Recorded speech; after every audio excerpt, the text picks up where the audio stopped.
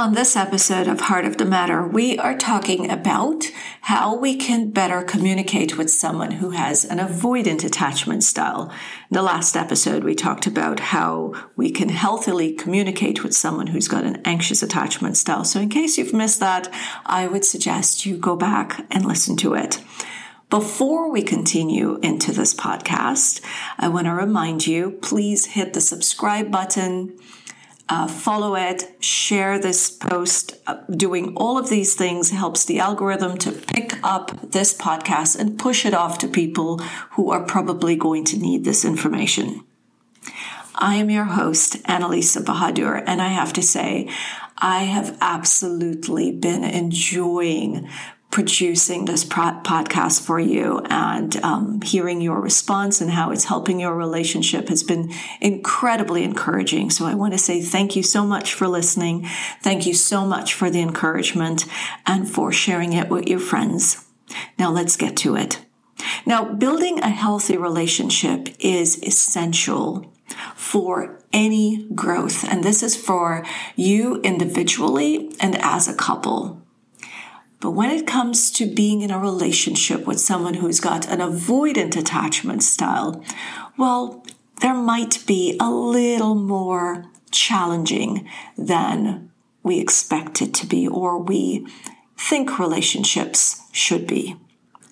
And here I want to share 5 ways of showing up for someone who's got an avoidant attachment style, and how you can build a strong, healthy, happy, fun relationship with someone who's got an avoidant attachment style. I've reminded in the past episodes that it is so important for this particular series on attachment styles that we have a pen and paper, because it can get a little heavy and you're probably going to want to go back and look at the notes that you've taken, just kind of to refresh your memory on what the attachment styles are, help to better understand yourself, and hopefully do a little bit of rewiring to your brain on how you think and how you approach relationships and people of different attachment styles in general. So let's get to it. It's incredibly important to be understanding. We have to understand an avoidant attachment style. Persons struggle with emotional intimacy. You see, they're generally afraid of getting too close to someone. So it is very important to be empathetic towards them by acknowledging and accepting their fears. The second thing you want to do is to set clear boundaries. When it comes to relationships with someone who's got an avoidant attachment style, boundaries are absolutely important. But you also want to be mindful of their space and give them room without pushing too hard. You want to be upfront about what you're comfortable with and what you're not so comfortable with, and try to gain a clear understanding of what they're comfortable with. The third thing you want to do is validate their feelings. Because avoidant attached individuals find it difficult to open up emotionally, it is very important to validate their feelings when they actually do express them. Because remember, they don't find it that easy to express their feelings. You don't want to minimize their thoughts or their feelings, or just chalk it up to being unreasonable or dramatic. The fourth thing is we want to be patient. To make the relationship work, patience is very important.